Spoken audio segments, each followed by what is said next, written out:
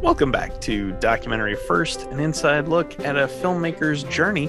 I'm your host, Jason Rugg, and I'm getting over a cold, so I probably sound a little bit different, and I'm probably going to be mostly unconscious by the time we're done with this.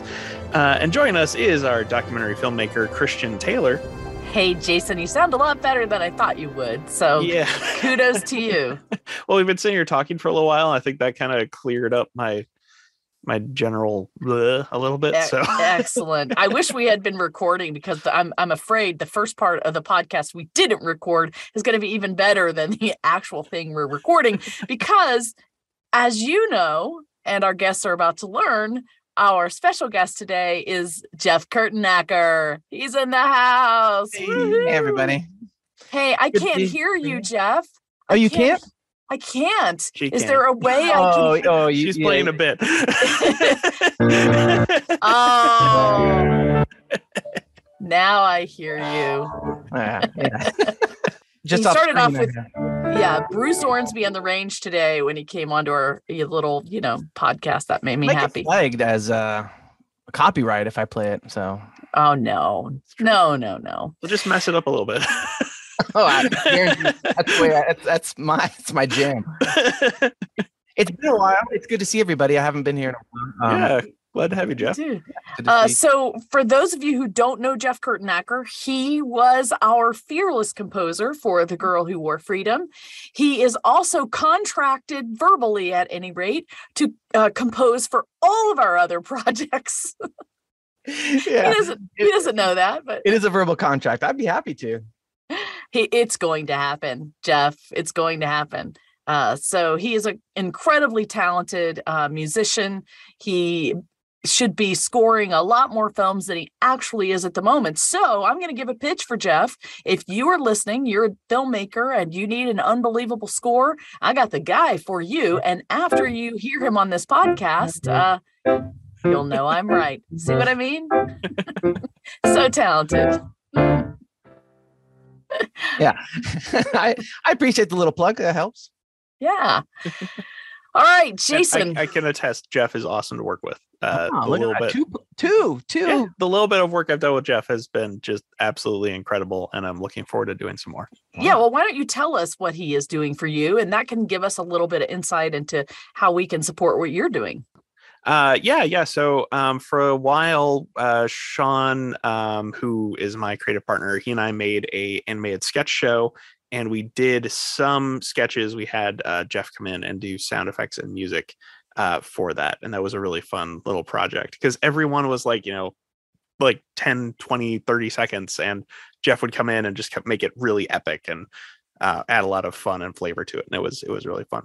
Can we see those still? Yeah, there's still some of them up on Instagram. We're trying to figure out what the best thing to do with them is. So that's part of what we're trying to figure out this year. Okay, and what's your Instagram handle? JAXANDCHAWN, Jax and Chon. And part of what we're trying to figure out is because that's really hard to understand, and no one can. So when you say it to people, they go, "Huh?" Yeah. So we're working on a rebrand. Rebranding is a thing, it's a thing, and we had to do it ourselves. Now we are Documentary First production, simply because it just, once you step back and you look what you're doing, and you realize sometimes the things you thought of at first probably weren't the greatest, and a redo is fine. Yeah. That's why they always put working title after all of these films. It's like the greatest movie ever told, working title. Yep. Anyway, all right. So we have a bunch of stuff to talk about today. Jason, why don't you sort of tee it up for us? Yeah. So Christian brought this topic. I think, Christian, you were the one who brought the topic up, right? Or was I it certainly, Jeff? Well, okay. I certainly was, because Jeff and I had kind of our own little horror story regarding this issue. So figure we need to talk about it. Christian recommended that we talk about the dreaded music cue sheet, what it is and what to do with it. Yeah, I don't know if it's dreaded. I think it's dreaded in the sense that it's another thing for people to keep track of in their bookkeeping of making a movie.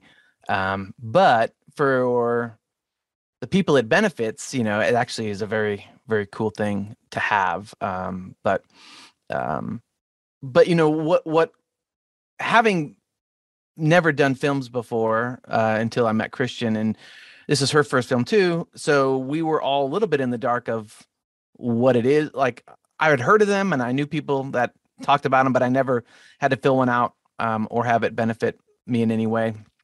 And so basically what it is, it's a sheet that you submit that has a name for every piece of music in the film and the time code at which that piece of music starts and ends.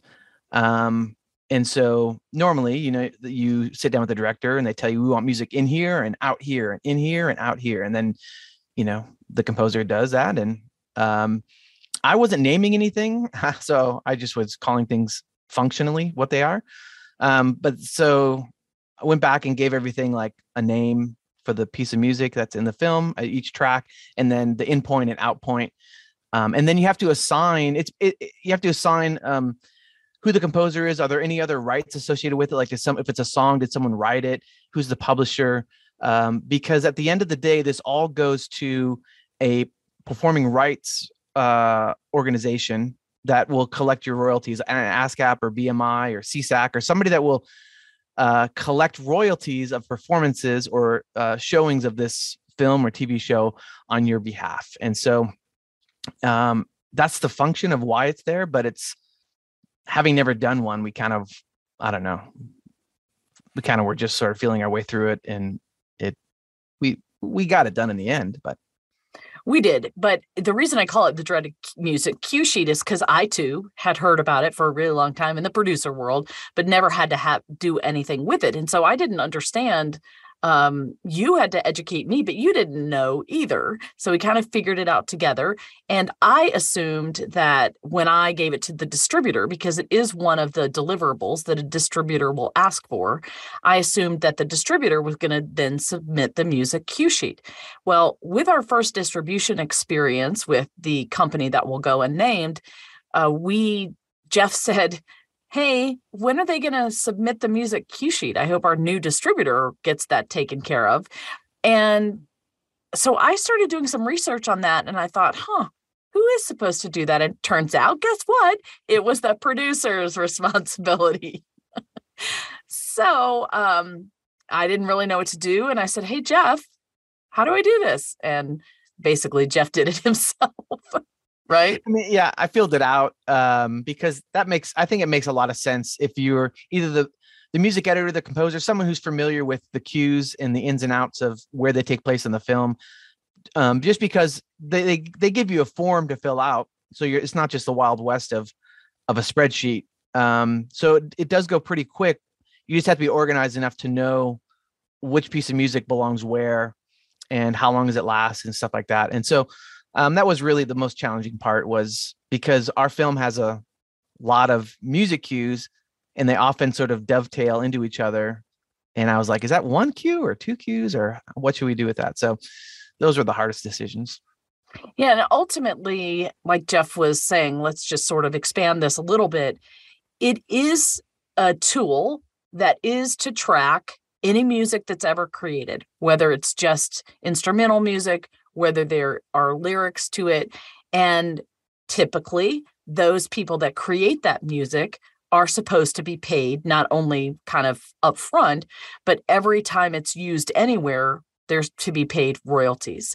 And there is, several, I think, Jeff, correct me if I'm wrong, but there are some of these rights management organizations, but the primary one is ASCAP, right?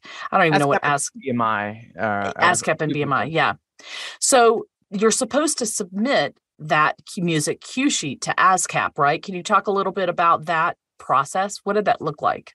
Yeah, and actually ASCAP and BMI have sort of, there's a thing they kind of all use now called Rapid Cue. And so rather than having to submit a cue sheet to each organization, they've streamlined it to one-stop shopping, so you can submit it to Rapid Cue, which is what I had done initially, and then I think BMI had a situation where they contacted you, Christian, individually, and then you had to resubmit to them. Oh, that's right. From you. But normally, if you just submit it to this Rapid Cue organization, or I don't know if it's a I don't know. It's actually like a a platform, a tool that Yeah. they have used. Yeah. And then everybody gets it gets distributed to all the right people, which is, it makes our lives a lot easier. But yeah, the two big ones being ASCAP and BMI. And ideally, they say it's very helpful to have someone that you are connected with, or someone that you can at least contact on the inside of ASCAP or BMI, someone that you can say, who's, technically those places are looking out for you, the composer, musician, songwriter, fill in the blank. Singer. Yep. So they're there for, to have your back. So if you have a relationship with someone, or someone that you can reach out to there, or even maybe just say, hey, I submitted this, I just want to let you know. And they can just make sure on their end, since you have submitted it to RapidQ, they can double check on their end. Yep, we got it. You're all good.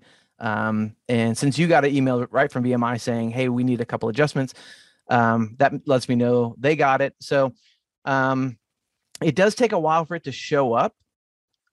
And I also noticed, I don't know exactly how the royalties will work. I know that broadcast organizations, television channels, cable channels, they have to pay licensing fees and broadcast fees.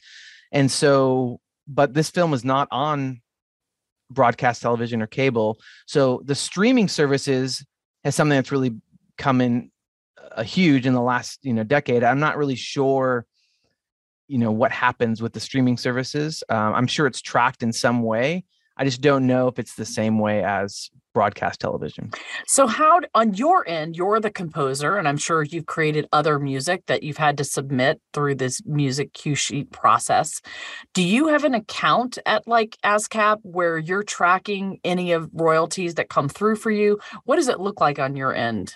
I do have, years ago, man, before I even probably should have had an account at ASCAP, I got one. And so I have a composer songwriter account, and I have a publisher account. And that way, any self-published music I had put out or was planning to put out, I could mark myself as the composer or the songwriter, and I could also mark myself as the publisher, since I published it myself. I think people who do books are very similar situation. You're the author, but if you're also self-published, you have maybe a publishing company or something that you set up on that end. And so I have both of those registered with ASCAP, and I really haven't had I've never seen one check for anything I've done, but no one's, even though I can send them music and say, hey, this is it's copyright material, and just let's keep track if anything ever uses this piece of music. But I've never had music placed in a trailer or in a TV show or in a commercial or anything like that. So I have things registered with them, but they've never had to actually do anything because none of my music has been used in that way. Unfortunately. So the way it would typically work, so I can talk about it from the filmmaker's point of view with other music that we used in the film. And this was a completely new animal to me. I stumbled my way through this rights part of it the entire time, even including recently, because I had no idea where to start. And typically there are people on movies that this is their job, managing the managed rights and making sure that you get the licenses for those to use as you publish or distribute this product. So in our film, we have things that do have managed rights. And what that means is somebody else owns this piece of property, and we are licensing this piece of property in order to use it in our film. And we are going to pay a fee for the freedom to use this in our film. And there is, in each of these instances, an organization that is managing those rights to make sure that the people that own the property are getting paid. So in The Girl Who Wore Freedom, the pieces of art that we have that are managed, in the beginning, there's I think it may be, 2.5 minutes total of a black and white interview with a Frenchman. And this was a news interview that was shot in the 60s that was part of a news organization's library that they then sold to a media house in Paris that then owns this little clip of this thing. So it was something that was created completely for free. that a newspaper or a news organization owned. And then somebody just bought that and put it online until I discovered it and was like, oh my gosh, that's key to my story. Yeah, it took place in 1966.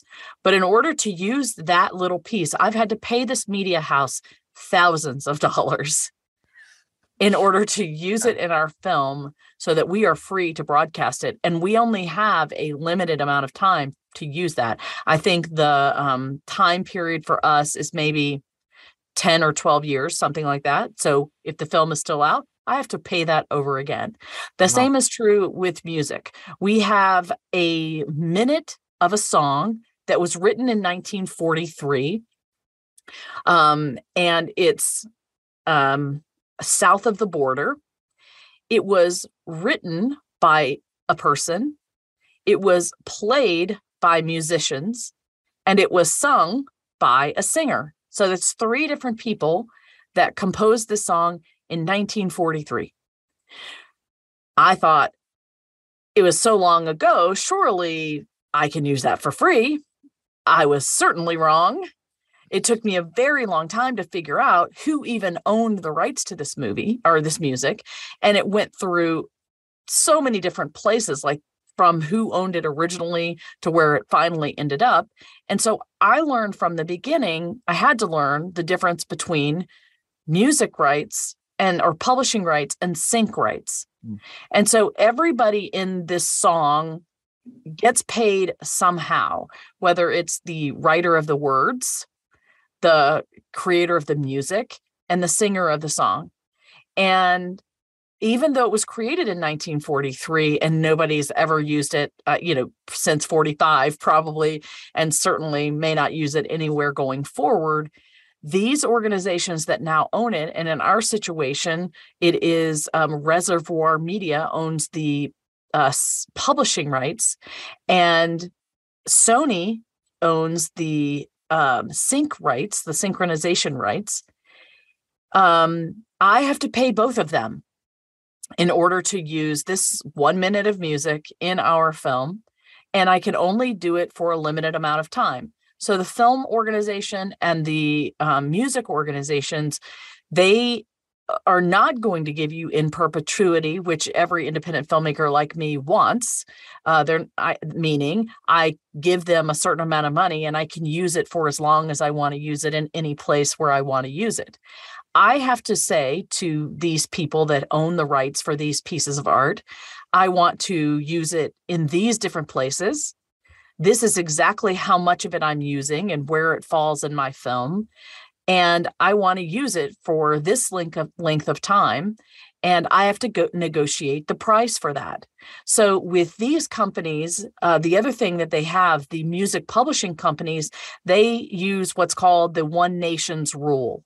Basically, the publisher will set the price of whatever it is, and the sync group will match that. So truthfully, they have to get paid the exact same thing because of this One Nations rule. That's another thing I didn't know. And, they will only give it to you for a certain amount of time. So that money that I pay to Reservoir Media or to Sync or to INA, the French house, sadly, it no longer really goes to the musicians that made the music. It goes to the people that bought the music, I suppose, unless there are any heirs of those people that created the music. And let's just say there were. Let's say there were heirs of people that created the song that I'm using. I would pay that to Reservoir Media and to Sony. They would then take their cut for managing the rights, and then they would pass out whatever it is to the heirs or to the, trust that owns or that came after the people that made the music. And then they would get a check from ASCAP or BMI or whoever. That's sort of like the trail. Am I right, Jeff? Did I miss anything? Yeah, that's right. I mean, but somewhere along the line, someone would have had to, sell or the rights to Reservoir. So you kind of, in the way you phrase it, you kind of feel bad for the musicians. And I think there are cases where the songwriters definitely get, sort of scooped out of a deal because of either bad management or a bad contract. And they lose out on a lot of future royalties. But sometimes people are like, oh, you're going to pay me $50,000 for my 2 albums worth of music. Well, I'm not really that famous. I can't really see anybody using this anyways. I'll take the money now and rather than bet on future royalties. But someone like a Reservoir might be going, I think we would rather bet on someone in the next lifetime using these songs somewhere, and we can make money off of it. And so, but yeah, it does kind of get through this chain of command of succession. It's not always a done sealed deal that just because someone has passed away or because the music is a certain number of years old that it's public domain and free use.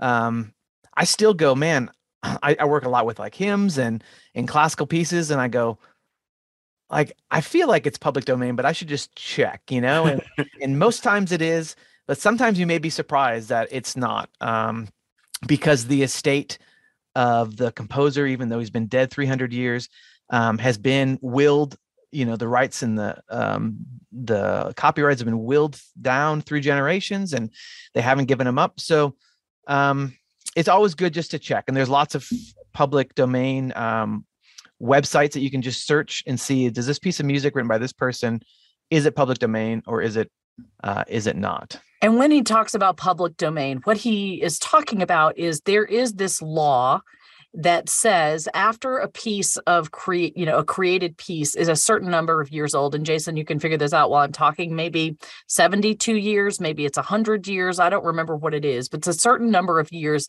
And usually it encompasses a person's lifetime. After that period of time, whatever that person created or was created is now free to use without anything being paid for it. So for example, and every year, new things are released into the public domain. So recently it was, I think I read, it was all the Winnie the Pooh characters, or Happy Birthday at one point, or Disney, Mickey Mouse, I think is coming up for being in the public domain. I'm not exactly sure, but I do know just a whole tranche of things were just released into the public domain that a lot of people wanted. It's happened with, Jason, you're researching, I see you're found something. What are you finding? Yeah, so it's generally 100 years for any work that was released. So right now it'd be before 1923. So it seems like it's generally the rules 100 years. It is. It's like they want to make sure a lifetime has passed before that can go. And Jeff, you're right. You make a very good point. Artists or creators could sell off their stuff and they want the money right then. And then somebody will scoop in and buy it. And then it is owned by a corporation. It is also true that musicians or publishers or filmmakers can then put whatever they've created. It's what I'll do. They'll put it into a trust. And that way the heirs can benefit if anything comes in. It is a very complicated thing dictated by contracts, a lot of legal contracts. And it does, it takes some ferreting out.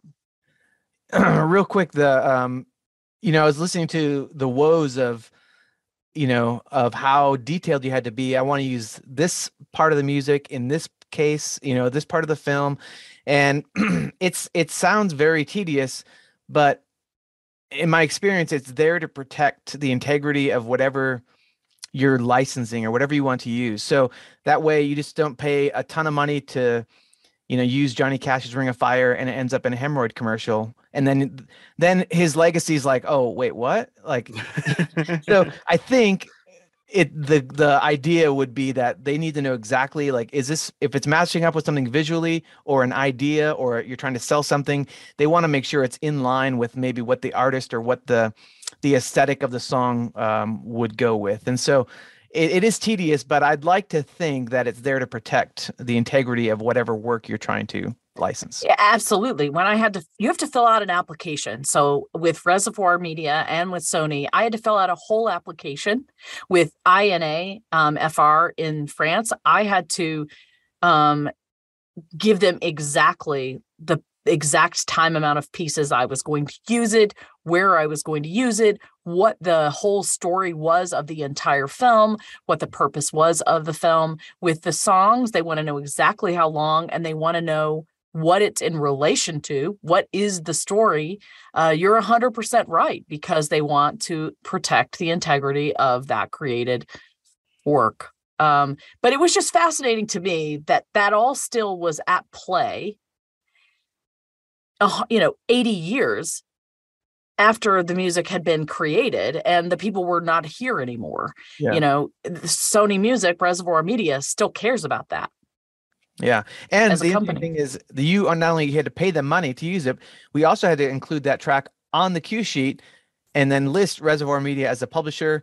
And so let's say if that film were to be on the History Channel and they get broadcast royalties, which then ASCAP and BMI would collect and parse out, since they're listed on the cue sheet, then now they're going to get a cut of that too. It may not be very much, but at least, it's a little bit of a double dip. You have to pay to use it, and then they will still get residuals based on broadcast royalties, which is pretty fast. I'm trying to build my life so I can get more of that mailbox money. You know what I'm saying? Yeah. We all need that mailbox money.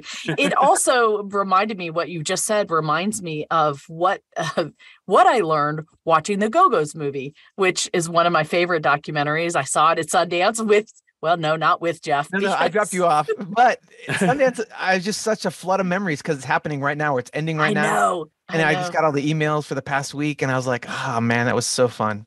It was. Aren't you glad I made you come? It was so fun. And I told you it wouldn't turn out like you hoped it would, but I knew it would still be worth the money and the time to come. Yeah. My favorite part was crying in the car. That was my favorite part. Yeah, I was crying in the car after the movie. Isn't that right? No, I was crying in the car when we arrived, and then that's when you told me like this isn't going to work out like you expect, because I was so nervous about the week. I had so much expectations. You were excited about the Go-Go's. I think you said you cried during the movie, that we got to ask him a question. Yeah, the Go-Go's were I've loved them.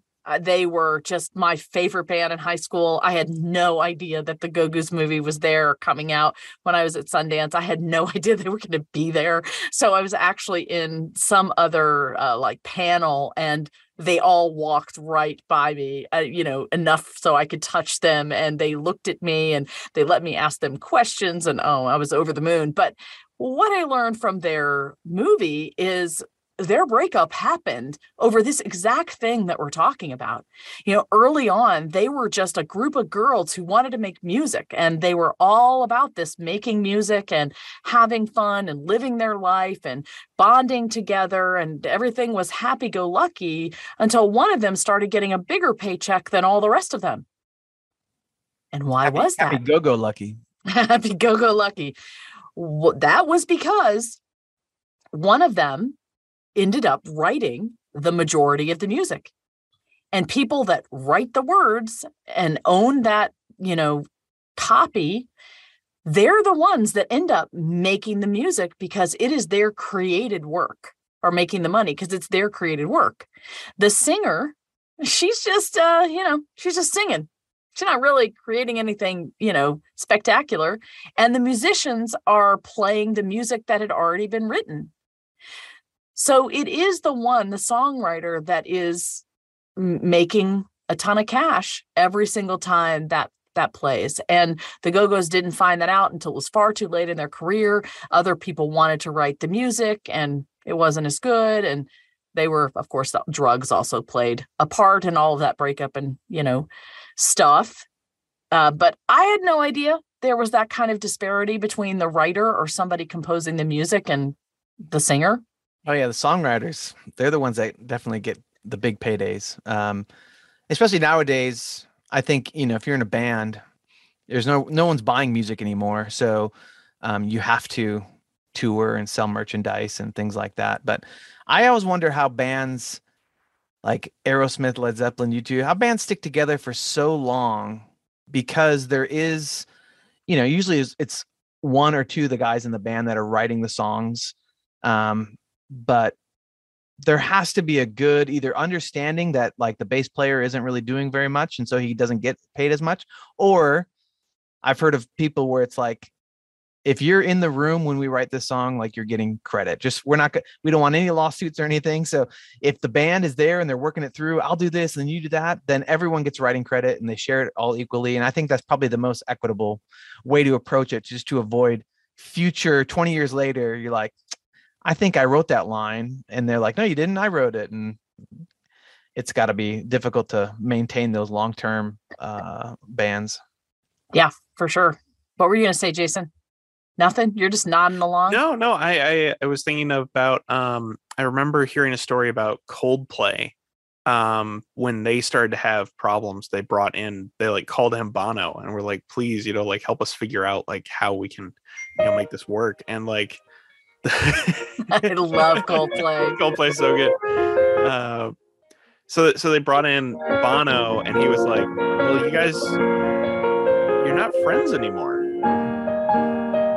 Like you're making music, but you're not actually being friends. You're not, and that sort of thing. And so they started playing video games together again and like intentionally forcing themselves to be friends again instead of, just working together. And that's part of how they were able to get together. But that was one of the big things Bono did, was just like have a relationship outside of the monetary relationship. You need to, otherwise it'll just fall apart. Brilliant. And listen to this music they made. Yeah. Oh.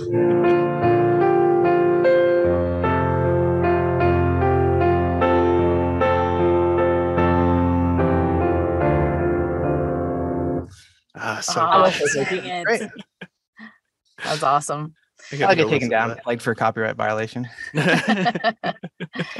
Yeah, I mean, it's amazing. Really, what's at the bottom of this music cue sheet stuff is all about money. When it comes down to it, tracking money, protecting the artist, you think, but in the end, it's really the corporations. Very kind of sad. And I think it's important to fill out those music cue sheets, fill them out correctly. I do think it's important that musicians get paid. I really pray that people will hear your music in our movie and want to license a song or a phrase or whatever. I don't know if it'll happen, but I'm pulling for you, I don't Jeff. know that it will either, but I appreciate that. It's good to have people rooting for me. I'll take it. Yeah. So, all right. If you are a producer or a director or any sort of filmmaker, you really need to think twice about this music that you're using in your film. I just can't stress enough how challenging it is to use music that has already been made, to get the rights for that, the money that it costs, and even with people that are creating music for you, they need to track it. They need to make sure that they, and truthfully, Jeff, we negotiated that you have the right to do whatever you want to do with the music in our movie. So I don't know if you can put it somewhere. And I have an EDM album, a remix of all the soundtrack coming out later next year. So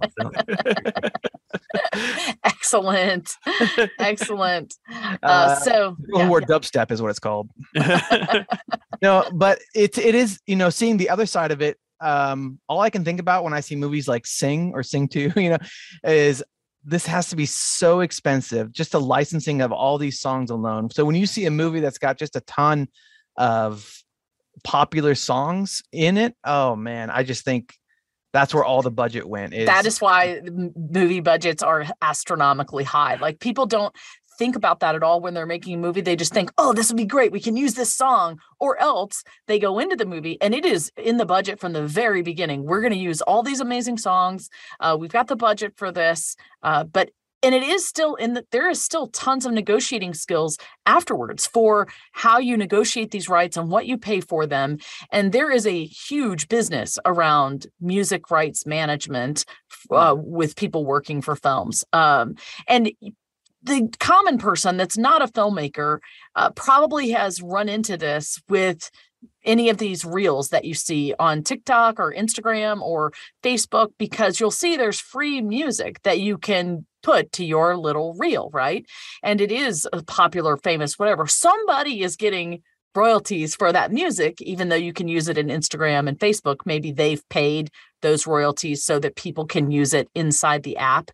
But what I do know is that if you're going to take that little reel that you made and you're going to take it outside of Instagram and do something else with it, the music does not go. And I did just learn that this week, because Marcio Barrera, who owns Wild Footage, I think Wild Footage Stories, I'm not sure what it is, but he was our photographer and behind the scenes photographer in France. And he made this wonderful reel for us this past week. And I wanted to repost it. He gave it to me and he said, yeah, Instagram strips off the music. Sorry. So I went to Jeff and was like, hey, Jeff, can you help us out with this? So that's because they don't want that music to be used outside of that world without any remuneration. And, you mentioned about the filmmakers just a minute ago. And I think as a composer and a musician, I will say, and a lover of movies, it's obviously cheaper to go the route of custom music, to have someone write a song for your end credits or to write a song for this and that. I would say the only time that I would be excited about, if I'm a filmmaker, excited about licensing something, is if you need to carry the nostalgia or the weight of whatever that song is, and it enhances the impact of your shot or your scene like nothing else can, and you have to have it, then you're going to have to open up your wallet and make it happen. But if you just like the song, you're like, I just like the groove, I think it's great, you're actually better off just getting someone to maybe sound like this or create me a track that has the same emotional tone, because that's a lot cheaper. But I can understand if you're like, man, in this trailer, Elton John's Rocket Man is going to make it. When I saw that Ant-Man, the new Ant-Man movie, and they have the Rocket Man by Elton John, it's like, it made me so happy. And I don't know why, but they're leveraging a nostalgic trigger in you emotionally that nothing else is going to satisfy. Absolutely. And so someone put it in and they go, we love this. And now they can't live without it and you have to pay for it. And so that's the time when you go, I'm going to dig deep and license it, because nothing else is going to satisfy this itch like this song. But I think there's plenty of times, if you can see past it, where you actually can get satisfied by doing something similar. That's a super, super good point. And now we all know why Elton John is so rich. But you're singing my song, Jeff, because that is exactly the case of what happened in The Girl Who Wore Freedom. That French piece, the black and white French news piece that I used in The Girl Who Wore Freedom, without that piece, my story does not stand up. It was almost the key linchpin, most important story that was the epitome example of what I was trying to tell and the message I was trying to get across in my film. I had to have it, because when it came down to it, if I took it out, it would completely compromise the integrity of the movie. So I knew that I had to come up with the money, because there was no way I could do it. Now, the South of the Border music that was created in 1943, this was a judgment call, because this song, I was only licensing a minute. I could have taken it out. And I wrestled with this so many times because it's not crucial to the storytelling. I really could have gotten rid of it. But my wonderful sound design and mix guy, Jason Hoban, had woven it into the story so much that I couldn't get it out of my head. And it's this 1 minute where Danny, the heroine of our story, sings this song that she heard a GI sing in 1943. And all she sings is the chorus, which is, "Oh, Mexico way." That's it. That's all she sings. And I then was like, ooh, I wonder if we could find that song anywhere. And I started Googling archives and trying to figure out the title of it. And I was so proud of myself when I found it. And I thought for sure it was in the public domain, but I was wrong. And I then had to go down this journey of trying to figure out how to use this legally in my movie. And because it is so old, it is not that expensive, but it was like, I don't know, for the film festival rights, it was $1,000. And now for the next, I don't know how many years, 10 maybe, it's going to be another 1,000 publishing and 1,000 sync rights. So it's not tremendously expensive, but in my situation, it was a lot of money to pay for a song that wasn't critical to the story. But in the end, the way that Jason wove it together and the nostalgia that song of it being sung with her singing under, it's underneath her singing those words. For me, it just made it fits so beautifully that I didn't want to get rid of it. So you're right. It's a judgment call. Can you live without this? Can you not live without this? Do you have the money to pay for it? Do you want somebody else to create something like it? Those are all questions and decisions that a director and a producer have to make together. And a happy medium might be it's cheaper to actually have someone cover. Let's say you just love the lyrics or something like you're talking about, where Danny sings the lyrics. You're buying, a recording of, so you're buying a package, the musicians, the recording, the singer, and sometimes it's better to just work out the rights to cover the song, and then you're paying the person to cover. And so like you wouldn't want me to cover it, but let's say I did cover it. Now all you have to do is pay for the rights to make a cover, and then I'm going to let you use it in perpetuity for $1 million. No, I'm gonna let you use it for as long as you want. So now you don't get the original recording, but you get the emotional tone of the song sung by another artist. And sometimes that's a great way to go too. If you know someone who could do a cover of it, then you just have to work out the rights to the cover song. But now you're paying this whole other entity and not have to go through the whole system that you just talked about. So that's kind of a middle of the road option between having it and not having it. Yes, great. Thank you for sharing that. I didn't even think about that middle of road option, but it absolutely exists. So thank you for that, Jeff. Jason, do you have any questions that I hadn't thought about? No, I think you guys have covered pretty much anything. I've chimed in when I did, and I think we're pretty much good. And you've said enough. Yeah. Well, but I do have something for my DocuView Deja Vu, actually, because of this conversation. Oh, fantastic. Oh, DocuView Deja Vu coming up right after this. No, and you would think we would have a commercial there, but that goes back to my old nudes days. No, we don't. However, before we began this conversation, we were talking offline, as we often do. And Jeff, you told me that you had something on your mind, something you've been mulling around, turning around in your head. Talk to me about that. How long is this podcast? I don't want to set it into overtime, but maybe actually we could have Jeff back again and do a whole episode on that. Oh, that's so great. I love that idea. Jeff, will it still be on your mind next week? Yes. It's always on my mind. Fantastic. All right, we will save that. And now it is time for DocuView Deja Vu. DocuView Deja Vu. All right, ladies and gents. I've done that live, I suppose, had I thought about it. Oh, well, let's try it again because Jason Rugg's going to edit this episode. I don't know. I would have had to learn it again. I don't remember how it goes. This podcast sucks. Everything's falling apart. We're like always on the edge of greatness, and then it all falls apart. Yeah, anyway, it's always, we could have been so good, but we're not. We do have aspirations to be better. If you're listening to this, hang on. We're going to make this podcast even better. Take it to new heights. So don't go away. We need you. We all three listeners. Please don't stop listening. Okay, DocuView Deja Vu coming right up. I'm going to start because this movie was so impactful to me. I have to share it for probably, I would say, 6 months or more. My husband, and truthfully, it's not a documentary, it's a docu-series. My husband has been wanting to watch Meltdown, 3 Mile Island. And to me, I was like, why do I want to watch that? It sounds depressing. It doesn't sound very interesting. But I've learned, we've had several instances like this where he's like, I really want to watch this. And I've learned that I love documentaries. So it kind of doesn't matter what the subject is. I get drawn in like the first 3 minutes. And then I'm curious about what's happening. So this story is about the meltdown in Pennsylvania of 3 Mile Island back in the early 1980s.